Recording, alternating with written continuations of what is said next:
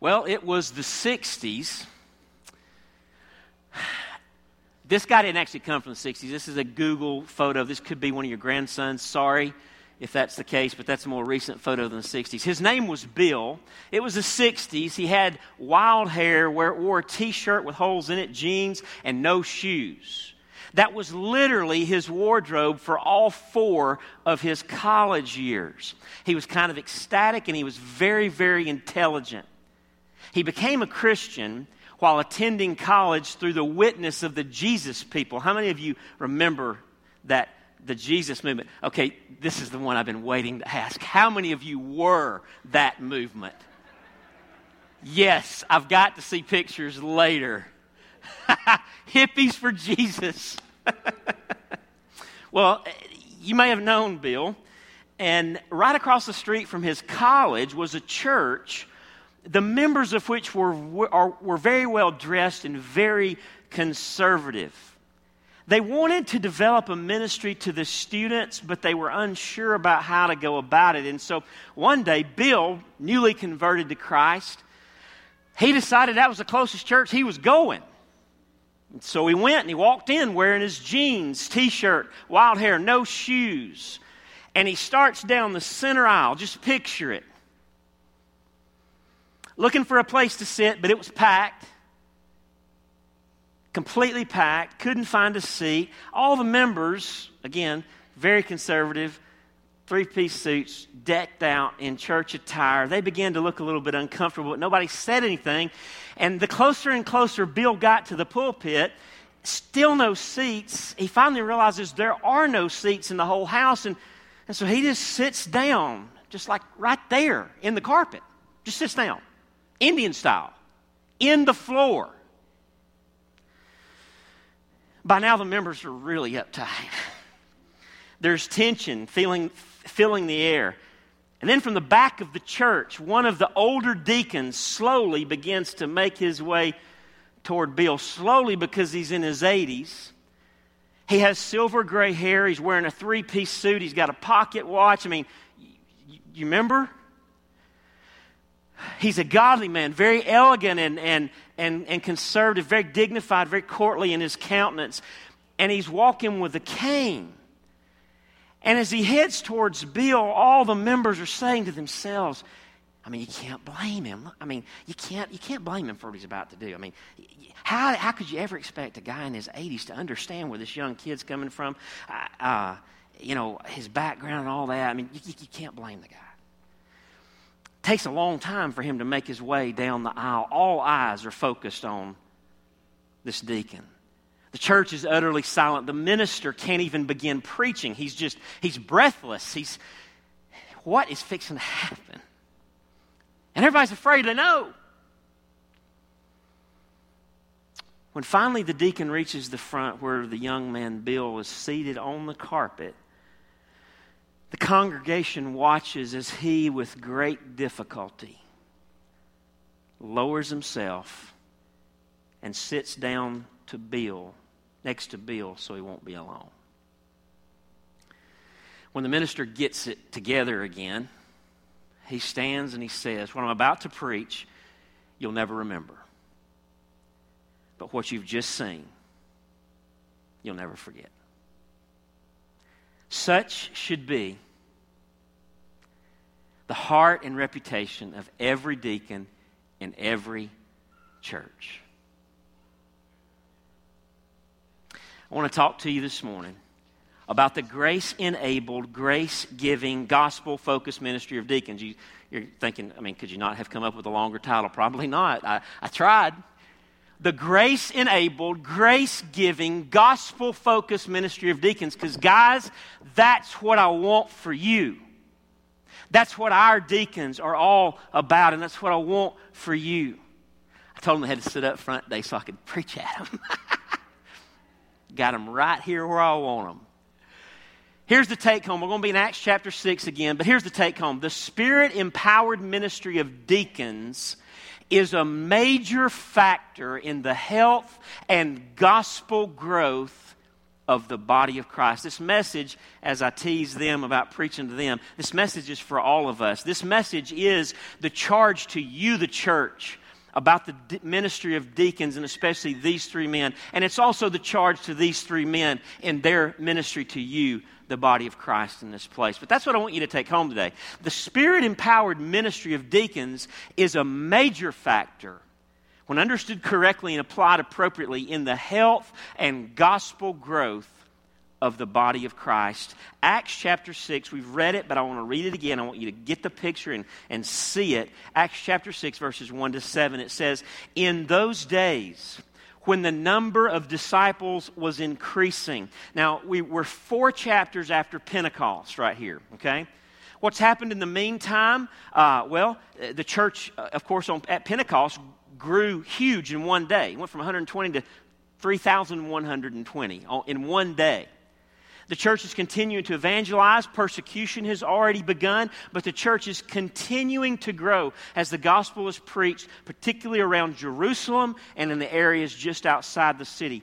In those days, when the number of disciples was increasing, the Hellenistic Jews among them complained against the Hebraic Jews. That means, the first set means they spoke Greek, and the other Hebraic means they spoke Hebrew, because their widows were being overlooked in the daily distribution of food. So the 12 gathered all the disciples together, that means the church, and said it would not be right for us to neglect the ministry of the Word of God in order to wait on tables. It was this need that created the ministry of deacons. Verse 3, "Brothers and sisters, choose 7 men from among you who are known to be full of the Spirit and wisdom. We will turn this responsibility," that is the waiting on tables, "we will turn this responsibility over to them, and we'll give our attention to prayer and the ministry of the Word." This proposal pleased the whole group, the entire church gathered. They chose Stephen, a man full of faith and of the Holy Spirit, also Philip, Prochorus, Nicanor, Timon, Parmenas, and Nicholas from Antioch, a convert to Judaism. They presented these men to the apostles, who prayed and laid their hands on them, like we will do in a few minutes. So the word of God spread. Notice that. So the word of God spread. The number of disciples in Jerusalem increased rapidly, and a large number of priests became obedient to the faith. You see, the Spirit-empowered ministry of deacons is a major factor in the health and gospel growth of the body of Christ. Serving as a deacon is not, as Johnny Hunt puts it, just a position to hold.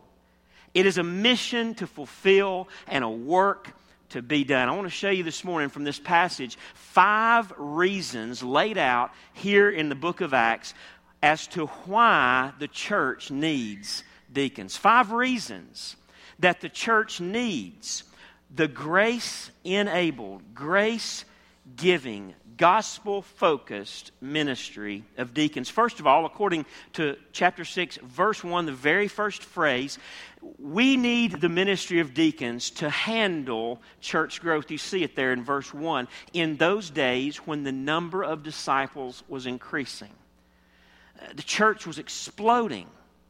And as the church grew, growth changed things, didn't it? Growth changes things, and it demands that we change our ministry to ensure that all of the family is cared for. The early church was in these days experiencing the fulfillment of Jesus' prophetic words in Acts chapter 1, verse 8, where he told them, "You will receive power when the Holy Spirit comes on you." That happened in Acts 2 at Pentecost. "And you will then be my witnesses in Jerusalem and in all Judea and Samaria and to the ends of the earth." By the beginning of chapter 6, the early church had spread the gospel all over Jerusalem and the neighboring communities, and they were set to go into Samaria. As you look 2 chapters later, in chapter 8, Philip goes to Samaria and takes that next step in the prophecy given by Jesus of Acts 8. And then the gospel goes all the way through to the ends of the earth as the book of Acts unfolds. And so when the apostles became overwhelmed by the needs of the body of Christ, at this point, get the picture, there's 12 apostles and at least 3,120 members, right? They got their hands full. They needed some help. And when the apostles became overwhelmed by the needs of the body of Christ, they called on the church at large to add the ministry of deacon. Though they're not called deacons in this passage, it's very clear as we look at the rest of the New Testament and put all the New Testament teaching together, this was the installation, the ordination of the first deacons. And so what I want you to see into this first point is simply this. God uses the ministry of deacons to allow a local church to grow in a healthy way so that the entire church is built up as it continues to reach out and draw others in with the gospel of Jesus Christ. We need the ministry of deacon in order that we might be able to handle growth in the body of Christ. Secondly, this morning, from the same verse, verse 1, we need the ministry of deacons to protect church harmony. As the numbers were increasing, it says the Hellenistic Jews among them complained against the Hebraic Jews because their widows were being overlooked in the daily distribution of food. So get the picture. Every day they were giving food to the widows. The New Testament defines this for us and tells us over in Paul's letters to Timothy. He defines specifically what constituted a widow, and it was someone who had no family. And Paul even goes so far as to say, if you have family, then family takes care of you. But if you're a true widow, then the church takes care of you.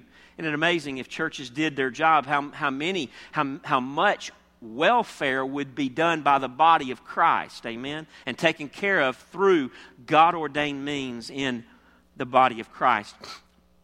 And so there's this daily distribution going on. There were Greek-speaking Jews. These would have been those who had come from all over the known world for Pentecost back in Acts chapter 2. And in that day, outside of Jerusalem, even the Jews had to speak Greek because it was the predominant language. So there were Greek-speaking Jews and there were Hebrew-speaking Jews, local Jerusalem residents. And they were all coming to faith in Jesus through the church in Jerusalem, and they were all part of the church.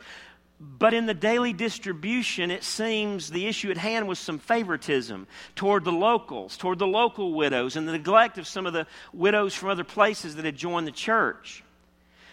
You know, complaining can destroy the unity of the Spirit, can't it? In a church, and it can split a church wide open. And there was a complaint here. It was legitimate. There really was an issue. There really was the overlooking of the Greek-speaking Jews. They were being passed over. They were being neglected. It was a legitimate complaint, so it was okay that it was registered. The good thing is, thankfully, the apostles had the wisdom to immediately admit the problem and address it with a solution, the creation under the guidance of the Holy Spirit of the ministry of deacons, to make sure that didn't happen anymore, that neglect didn't happen anymore. You know, Jesus prayed for the unity of His church while still here on earth. In John 17, verses 20 and 21, He says, my prayer is not for them alone. He was speaking at that point of the 12. My prayer is not for them alone. I pray also for those who will believe in me through their message. Guess who that includes? That includes me. If you know Jesus today, it includes you. Through the message of the apostles, you came to know Jesus. Through the word of God is given through the apostles, you came to know Jesus. Jesus prays for you, and here's what He says.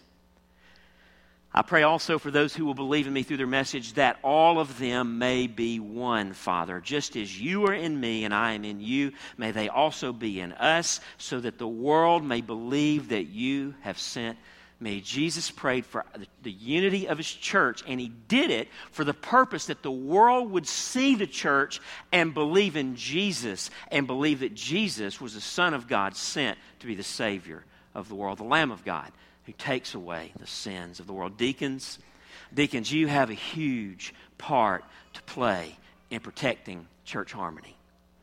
In all that you do as deacons, you will be, as Paul would say it in Ephesians 4, endeavoring to keep the unity of the Spirit in the bond of peace. We need the ministry of deacon to protect church harmony.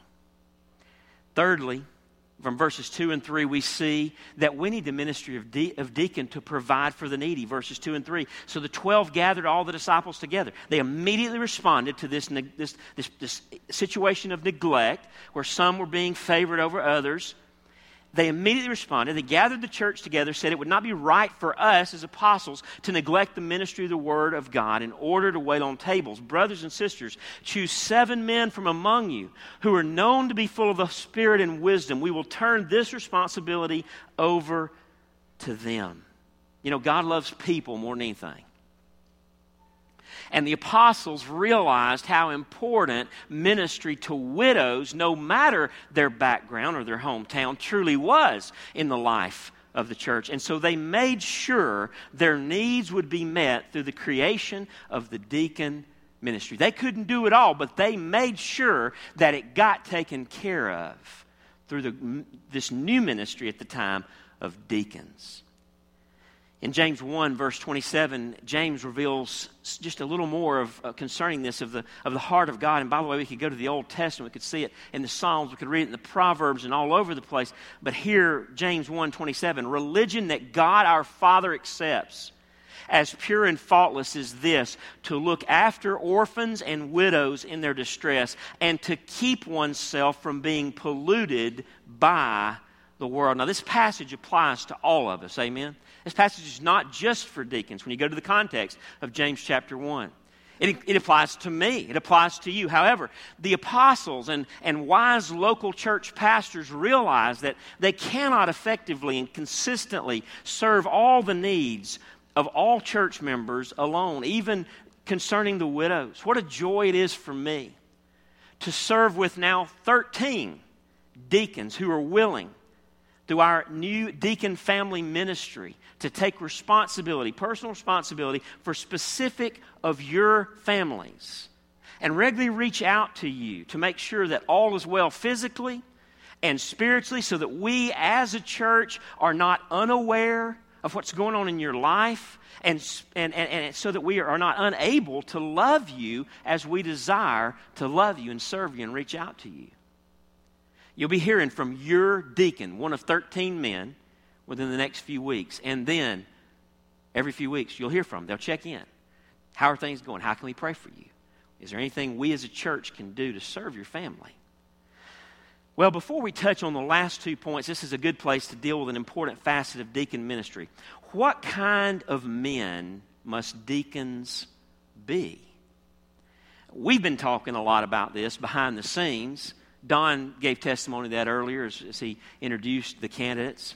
Well, James told us, just in the verse we read, he just told us that not only must deacons, or all of us, look after orphans and widows, but we must keep oneself from being polluted by the world. So certainly, all of us, but deacons in particular today, must keep themselves from being polluted by the world. The apostles told us in verse 3 of Acts chapter 6, brothers and sisters, choose 7 men from among you who are, hear it, known to be full of the Spirit and wisdom. So active dependence on the Holy Spirit and the wisdom that He gives through the Word of God, these things should be obvious in the lives of men we ordain as deacon. Does that mean that deacons are somehow on another level? They're super spiritual? Is that what that means? This is no. Make sure you got that one. No.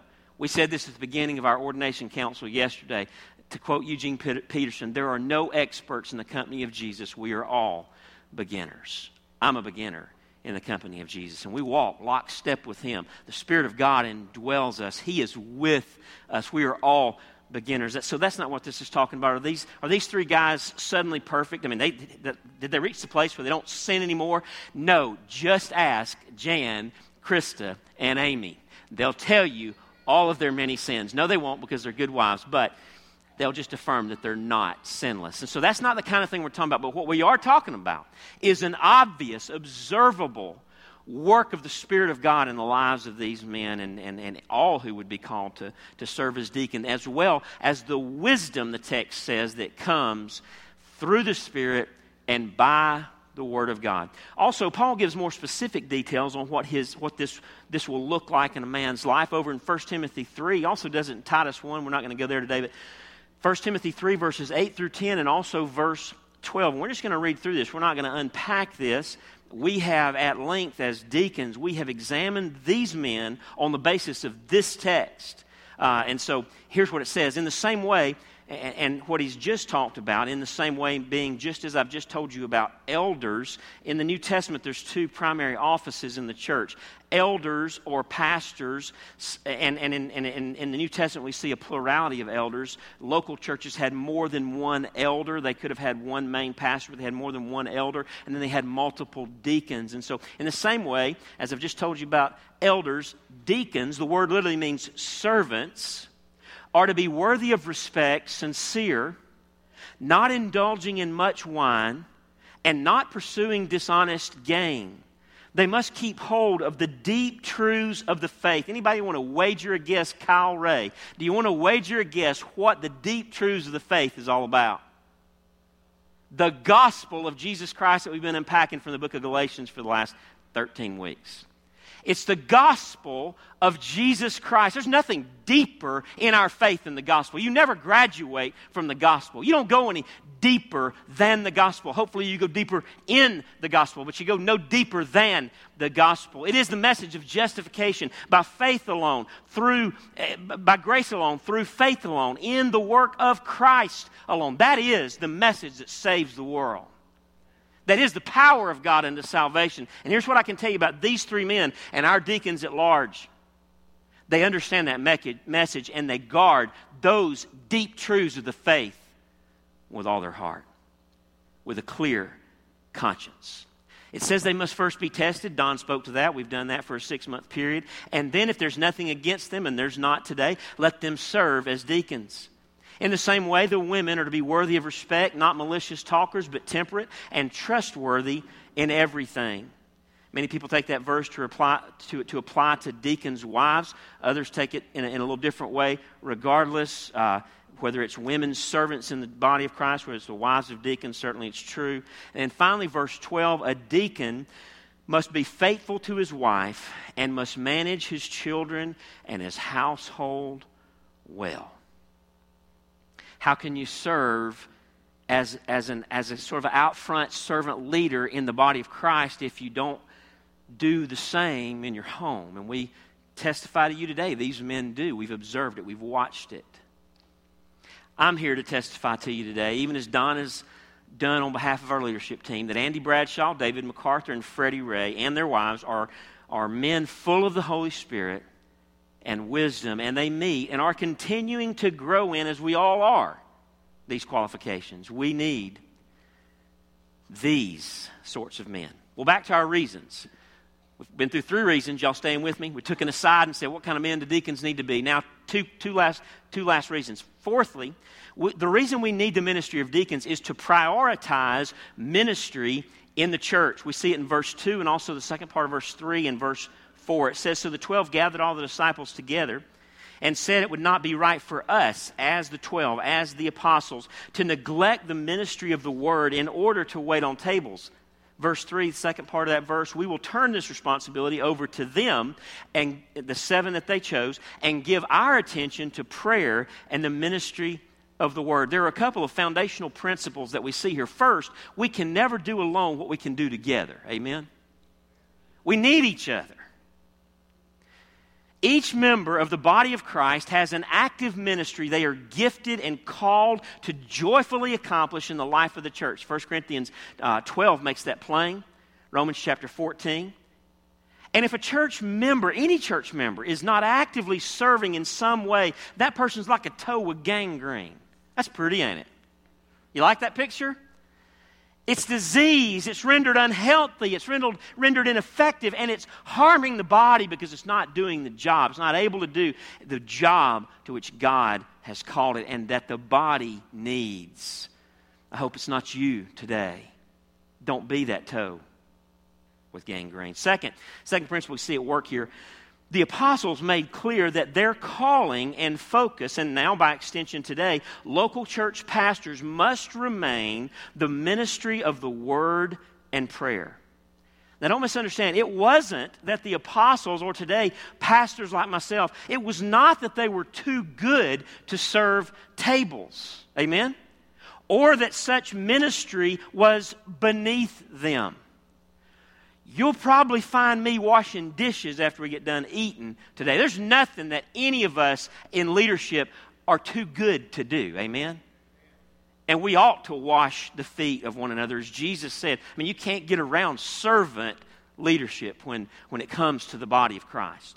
That wasn't the point here. Caring for the needy is a vital ministry. And again, one of the two key fruits of true religion, as James says, that all of us should be part of. But had the apostles not created the ministry of deacons, think about what the book of Acts might have looked like. Had they not created the ministry of deacons, the advance of the Great Commission would have been dramatically slowed down, if not come to a screeching halt, because there are only so many hours in a day, and there were only so many of them, and a whole lot of widows to be cared for and served. You see, under the direction of the Holy Spirit, the apostles cared for the widows by delegating the daily ministry to them, to the deacons, so that they could focus on their specific calling while enabling others to play a vital role in the ministry of the church. You see, the people of God need to regularly hear the Word of God taught in the power of the Spirit of God by their pastor. You need that. Amen? And I'm blessed to be surrounded here by deacons who, even when I met with them, some of you will remember this, with the pastor search committee, they communicated a desire to me to be free to give myself first and foremost to the ministry of the Word and prayer. And I want you to know that your deacons serve the body here in such a way that I am able, in an increasing way, to do just that. And now there's going to be 3 more in the mix, to make sure that the ministry is taken care of, that you are cared for, but that I can give myself to the study of the Word of God and prayer for you and the ministry of the Word to you week after week. So we need the ministry of deacons in order to prioritize ministry. See, it's all important.